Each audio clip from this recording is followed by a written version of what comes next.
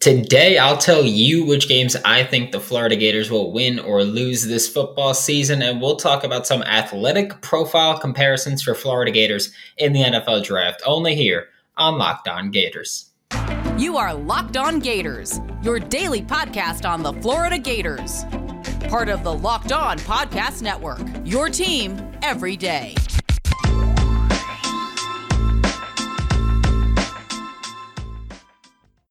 Hello and welcome back to another episode of Locked On Gators, part of the Locked On Podcast Network, your team every day.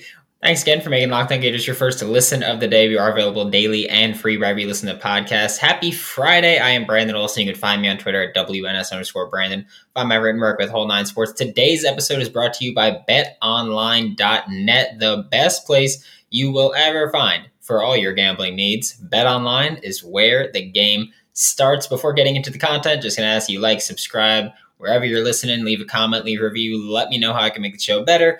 Appreciate those of you that have given me some feedback so we can try to make this show the best Gator show around.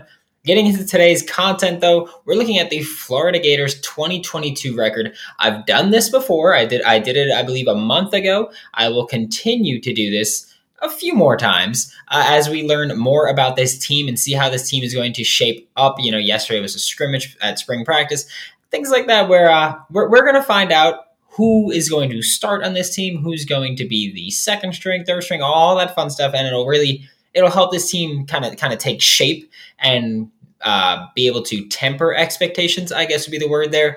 But I'm just going to go right now with my expectations of, the starting ends are Brenton Cox Jr. and Princely Umanmielen with Gervon Dexter and Jalen Lee or Desmond Watson at D tackle. And then we've got Anthony Richardson is the starting quarterback in my mind right now. Montrell Johnson is the starting running back in my mind right now. That's what we're looking at. When things change, I'll adjust accordingly.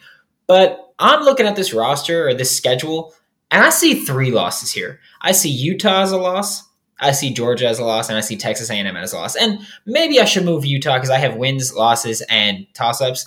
Maybe I should move Utah to the toss-up category. I think that all 3 of those teams obviously have great rosters. They're always, like Georgia and A&M, always stacked to the nines with their roster, but they don't always perform the way that they should. The Utah game for me is more about, it's going to be the first game under Billy Napier where there's likely going to be some growing pains. You could practice all you want, but when it comes down to it, when you get to game time, it's a different beast. Luckily, this game will be in the swamp, so Florida could hopefully take it. I want to toss it into the toss-up. There's 2 losses, and I'm assuming one of the now 4 toss-ups, Florida will probably drop at least one of those, but I also think when you look at this roster and you look at the schedule, there are a few games where we expect Florida to win those games. It's Kentucky, I expect to be a win. South Florida, I expect to be a win. Eastern Washington, I expect to be a win. Missouri, I expect to be a win. Vanderbilt, I expect to be a win. And Florida State, I expect to be a win. So those expectant wins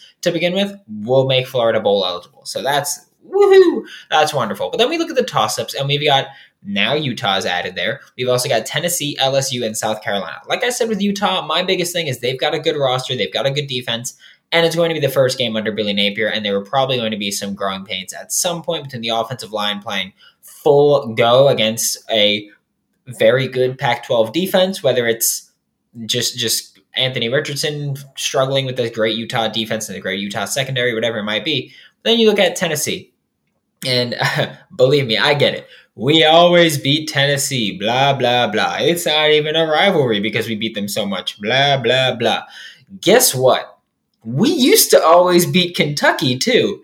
And how's that gone the past couple years? And I get it. You could blame Dan Mullen. You could blame whatever you want. But Tennessee is an improving team right now with Josh Heupel. They are an improving team. I don't know if they're there yet, which is why I'm saying that they're a toss-up. Because I don't know if they've gotten to their peak with Josh Heupel yet. I don't think their peak is going to be very high. I don't think he's going to bring them to be a top 10 team or even a top 15 team at that point. But I do think that they're going to become a very good team, and Florida is in the first year of their head coaching tenure, while Josh Heupel's in the second year with Tennessee. So I think they kind of got a leg up right now, but I do think Florida still has more talent. It's just a matter of how things are going to really shape up, I guess. And then you look at LSU. My biggest thing here is that LSU seems to have Florida's number lately. But I won't buy into Brian Kelly at LSU until he proves it. I've said this before. I'll say it again. I feel the same way about Jimbo Fisher. I think that they are two of the most overrated coaches in college football. And I'm trying not to seem like I'm just being vindictive here. I've always thought of that about Jimbo, and I've always thought that about Brian Kelly. My thing with Brian Kelly is people are like, oh, he's one of the best coaches. Then why doesn't he win more? That's my thing. That's my question. And then you look at Jimbo Fisher, and it's like, oh, he's a QB developer. Jameis, guess what? Jameis was bad for the first few years of his NFL career. He was bad in college. He was just this freak quarterback. He has tremendous skill. Jimbo Fisher didn't make Jameis Winston good. Jameis Winston helped Jimbo Fisher more than Jimbo Fisher helped Jameis Winston. And I don't care how you feel about it. That is an undeniable, unequivocal fact. That's what that is. So LSU, I'm not buying into Brian Kelly at LSU until he proves it. And I think the roster right now is just not there. It's not very impressive. They've had transfers. They've had guys declare for the draft earlier than they should have, like Davis Price, for example, I think should have come back to school. And I think the rest of the coaching staff, the way it shaped out when Brian Kelly joined, not super impressive. Like LSU, sure, they're going to be great at some point, I'm sure. I'm not sure if it's going to be with Brian Kelly, but I'm not bought into him, and I've said that multiple times now. Then the final toss-up is South Carolina, and I realize a lot of people are like, that's a little weird. But no, I don't think this is a great team. I don't. Obviously, I think South Carolina, they've got some things to improve upon, but Spencer Rattler is the reason that he's here. My biggest concern for Spencer Rattler is that he's going to outperform the talent around him. And by that I mean is that the talent will falter. He will drag them to maybe bowl eligibility. And that's great for him. But I think Spencer Rattler reunited with Coach Shane Beamer I think that's going to be great. I think Spencer Rattler is still tremendously talented. And I get that a lot of people were like, wow, but he got benched last year. Like Lincoln Riley benched him. I don't care. I like that. That means nothing to me. I think Spencer Rattler got benched with like a 70% completion percentage while still leading most college football efficiency stats. Like he's going to be great. That doesn't matter. And when Shane Beamer was there, they were tremendous. So I'm not worried about that at all. I think Spencer Rattler is very talented.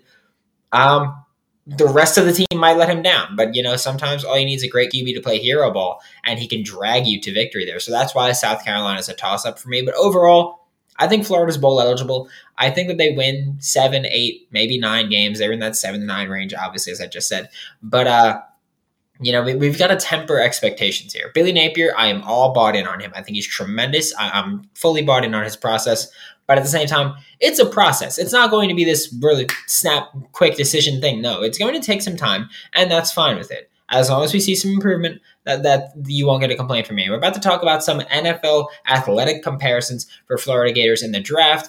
But first, I'm going to talk to you guys about Built Bar. It's spring break time. You got to get that summer bod ready because summer is just a couple of months away. I mean, it's April. Woohoo! Don't worry. You can just get right in shape just like that. April Fools. My issue is I have a sweet tooth. Built Bar helps me address that because Built Bar is coated in 100% chocolate, so it's nice and sweet. The flavors are delicious. Most bars have just 130 calories and just 4 net carbs, which is the most important thing to me. I'm a big carb guy, along with 17 grams of protein. You get to throw out the hidden stashes, throw out the Reese's in the desk drawer, the Kit Kat in the cupboard, the Skittles wherever you keep them. I don't care. The M&M in the bar like you're Kevin from The Office, and in the bowl like you're Kevin from The Office. I don't care. Get Built Bar. You don't got to sneak around. You don't got to feel bad. Built Bar is always coming out with new limited time flavors, so you'll never, ever get bored. Use promo code LOCKED15 to get 15% off of your next order. That is LOCKED, LOCKED 15 to get 15% off of your next order with Built or BuiltBar.com. Thanks again for making Locked On Gators your first listen of the day. We are available daily and free wherever you listen to podcasts. Now, like I've said, we're going to talk about some athletic comps. I've done a few of these. I've spoke about a few of these briefly. I want you to keep in mind, I am saying that these are athletic comparisons. These are not play style comparisons. I'm not saying his pro comp is XYZ. I'm just saying athletically, this is who they are very similar to. Some of these will fit playstyle, but first up, we got Zach Carter. Playstyle doesn't fit, but Kaiir Elam's next, and playstyle is a good match. But like I said, first up is Zachary Carter. Previously, earlier this week, I think it was, I said that Cameron Jordan was a solid athletic comparison for Zachary Carter. I've found a better one. I don't think it's wrong. I don't think Cameron Jordan's a wrong one, but I think I found a better one because I found Gerald McCoy's or athletic profile, and it's funny to me because athletically, they're very similar. We look at, they're an eighth of an inch height difference. They're 10 pounds. There's a 10-pound difference. They're 0.05 second difference in the 40-yard dash. They're a 4-inch broad jump difference. They're a 0.04 three-cone difference, 0.04 second three-cone difference. So athletically, you look at Zachary Carter, you look at Gerald McCoy, you look at their build, you look at their athletic testing, and it is very, very similar. But like I said, these are not playstyle comps because you look at when Gerald McCoy was coming into the NFL, it was, he is this athletic freak. Like he was a freak of nature at D tackle as an athlete. He was this finesse dude who was going to be a speed rushing D tackle, a mismatch on the interior. He was going to be so great at exploiting and shooting the gaps, making all these plays as a speedy D tackle, as a speedy pass rushing D tackle. And then you look at Zachary Carter, and it's completely flipped. It's he's a good, not great athlete. He's got a little wiggle to his game, but for the most part, he's a power rusher. You look at Zachary Carter, and you watch Zachary Carter play in that middle of the D line, and he is more power than anything. The best move that Zachary Carter has in his repertoire is a bull rush. And you look at, like we just said, Zachary Carter and Gerald McCoy are very, very identical as athletes, but when you look at their play style, they are vastly different players. Like they play in just such different ways. Where it's just gone to show you where the NFL has changed so much. They've gotten so much smaller, so much lighter, so much faster. Where Gerald McCoy nowadays would even be like, okay, you're probably better off as a power rusher. Like you're not this insane speed mismatch because guards are faster, other tackles are faster. Where Zachary Carter now, I still think he's going to be great in the NFL. That's not a change. That's not a question at all. But it's weird how same athletic profile, completely different play styles, and it's a decade apart, 12 years really, but a decade apart from their times entering the NFL. Then we look at Kaiir Elam, the other star defensive player for the Florida Gators, and there are a few athletic comparisons. There are a few play style comparisons. You can look at someone like Xavier Rhodes is a common playstyle comparison for Kaiir Elam. I think that one that's similar athletically and playstyle, but not totally athletically, so totally similar playstyle, is Jeff Okudah. You look at Jeff Okudah and Kaiir Elam are 3/8 of an inch apart, less than half an inch, although Jeff Okudah is 14 pounds heavier. There's a 1 rep difference on the bench. They're 0.09 seconds apart in the 40. And I think that they're kind of similar. I think Okudah might be like the happy medium here, but I'm going for a perfect match with Kaiir Elam. I'm looking at play style wise, and I'm looking at athletic ability wise. And I'm looking at someone who is from LSU, but their measurables are freakily similar. Their play styles are freakily similar. Greedy Williams is the guy. You look at a long, wiry corner, Greedy Williams, Kaiir Elam. You look at a corner where people go, he could improve his tackling. Kaiir Elam and Greedy Williams. You look at their athletic builds, they're 1/8 of an inch apart, 9 pounds apart, with Kaiir Elam being the slightly taller and heavier one. They're 2 reps on the bench apart. They're 0.02 seconds apart in the 40-yard dash. They're 1.5 inches apart for vertical. The only one of them they really only aren't similar in broad, shuttle, and 3-cone, because only one of them did each of them. I believe it was Greedy did the broad, Kaiir did the shuttle and 3-cone. So they didn't do those, but you can assume they'd be pretty similar. They're so similar athletically and play style wise. When Greedy Williams was coming out, it was he's an elite press man guy. Like he could be a zone corner. He can learn that. You can teach him that. But he is a press man guy through and through with tackling difficulties. Then you look at Kaiir Elam, and what is it? He's an elite press man corner prospect, but he's got some tackling difficulties. He's not super physical in the run game. He can play zone, but should he? And again, with Kaiir, of course, I think that you could play him in man, you could play him in zone. He's better in man than he is in zone. But I don't think that's a knock on his zone ability at all. I think he's a fantastic man corner, specifically as a press man corner. I think he could play off, and I think Greedy could play off. I was high on Greedy when he came out. I was like, yeah, like I like this dude. I don't care your tackling ability. I've said this before with Kaiir. It's like, I don't care how good of a tackler you are. That means nothing to me. If that's not what you're asked to do, then I don't care. That's like looking at a slot receiver or like a big slot, I guess, who's like a tight end that's not like Evan Ingram. Like you're not good enough to play tight end, but you're not athletic enough to be a slot receiver or a full-time receiver, so you play that big slot role. It's like you look at Evan Ingram and it's like, I don't care how good of a blocker you are. Don't ask him to do it. Like put your guys in the best position to succeed. And so I think that's a little bit different. But Kaiir and Greedy Williams, when I was doing this segment, I was like, wow, that is insane that Greedy was this press man corner with tackling difficulties, and Kaiir is this press man corner with tackling difficulties. And athletically, they're so similar, where I think the only difference really is that Kaiir is a little wider in the torso. Like Greedy Williams has longer arms, but Kaiir has a larger wingspan because his torso is broader. So that's about the only difference, though. We're about to look at some other player comps, but first we're going to take a look at Bet Online because March Madness is ending. But you can still make some money on Bet Online. BetOnline.net is your number one source for all of your betting needs and sports information.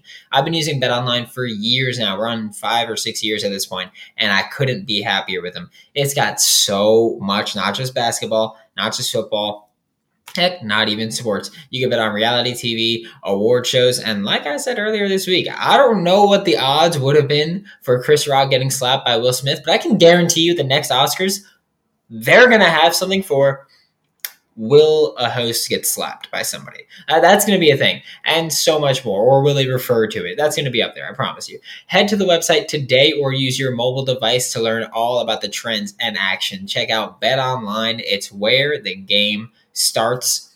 To wrap up today's show, we got 3 more athletic comps for you. First up is Dameon Pierce, and Dameon Pierce is a weird one. That's why I'm starting this segment with him, because there are not many players that have had his build. Most people that are around his weight are taller than he is, and I think that's fair. There's one player, though, that fits athletically, and I don't think he fits stylistically at all, because we look at the athletic fit and it's Spencer Ware. You know, they're half an inch apart in height. They're 10 pounds apart, where Spencer Ware is the heavier one. They're 4 reps apart on the bench. They're 0.03 seconds apart with the 40-yard dash. They're an inch apart on the vert, and they have the exact same broad jump. And like I said, this isn't a play style comp at all. Like Spencer Ware early in his career, Spencer Ware was a fullback when he first started. Like his first couple of years, he didn't play much to begin with. But when he did, he was playing fullback. And he's kind of flirted, I guess, with fullback throughout his career, where sometimes he'll do it because he can play it. So people play in there. But Dameon Pierce is a running back through and through. There's no question about that. Yes, he is this big bruising back, but there is no doubt that he is a running back. Like Dameon Pierce is going to get carries as a running back. Maybe put him at fullback every now. If he goes to the Dolphins, I could see them wanting to get creative and just throwing him back there and just being like, hey man, who cares? You're running a route anyway. Why does it matter where you line up from? Or something like that. But Dameon Pierce is a running back, and he's going to be a starting NFL running back at some point in his career. There's no doubt in my mind about that. I think he's just so good where, yeah, athletically he's Spencer Ware, but stylistically, not at all Spencer Ware. We'll talk about style comps on another day. But we got another running back from the Florida Gators that we're going to talk about, and that is Malik Davis. Y'all know Malik Davis is someone that I really like. I'm a big fan of his game. I think he's going to be one of those guys where he's going to make some plays in the NFL on Sundays, and they're going to be like, why wasn't he a bigger draft prospect? Or why wasn't he drafted? Because I don't think he will get drafted. But people will go, why wasn't he drafted? Why wasn't he used more in college? They'll say that about Dameon Pierce and Malik Davis, by the way. They'll go, why wasn't he used more in college? Why wasn't he a bigger name? And it's just one of those things where it's like, well, the coach screwed up. Malik Davis is one of those players, though, that has an athletic comp that also fits as a play style comp. We got Theo Riddick here. That's the athletic comp and play style comp, and I don't hate it. I like it. Theo Riddick is obviously a better pass protector. That's something that Theo Riddick was very good at. That's one of the reasons that he stayed in the NFL for so long, is that he is a very good pass protector. But I think Malik Davis is certainly capable of developing into that pass protection role. They're also both players that are great receivers out of the backfield. You can line them up in the slot. Theo Riddick's done that. Malik Davis will do that in the NFL. If he's on an NFL roster for a game day and he's playing, I can almost guarantee he'll be lined up in the slot at some point. But they're half an inch apart, just 1 pound apart, 0.03 seconds different in the 40.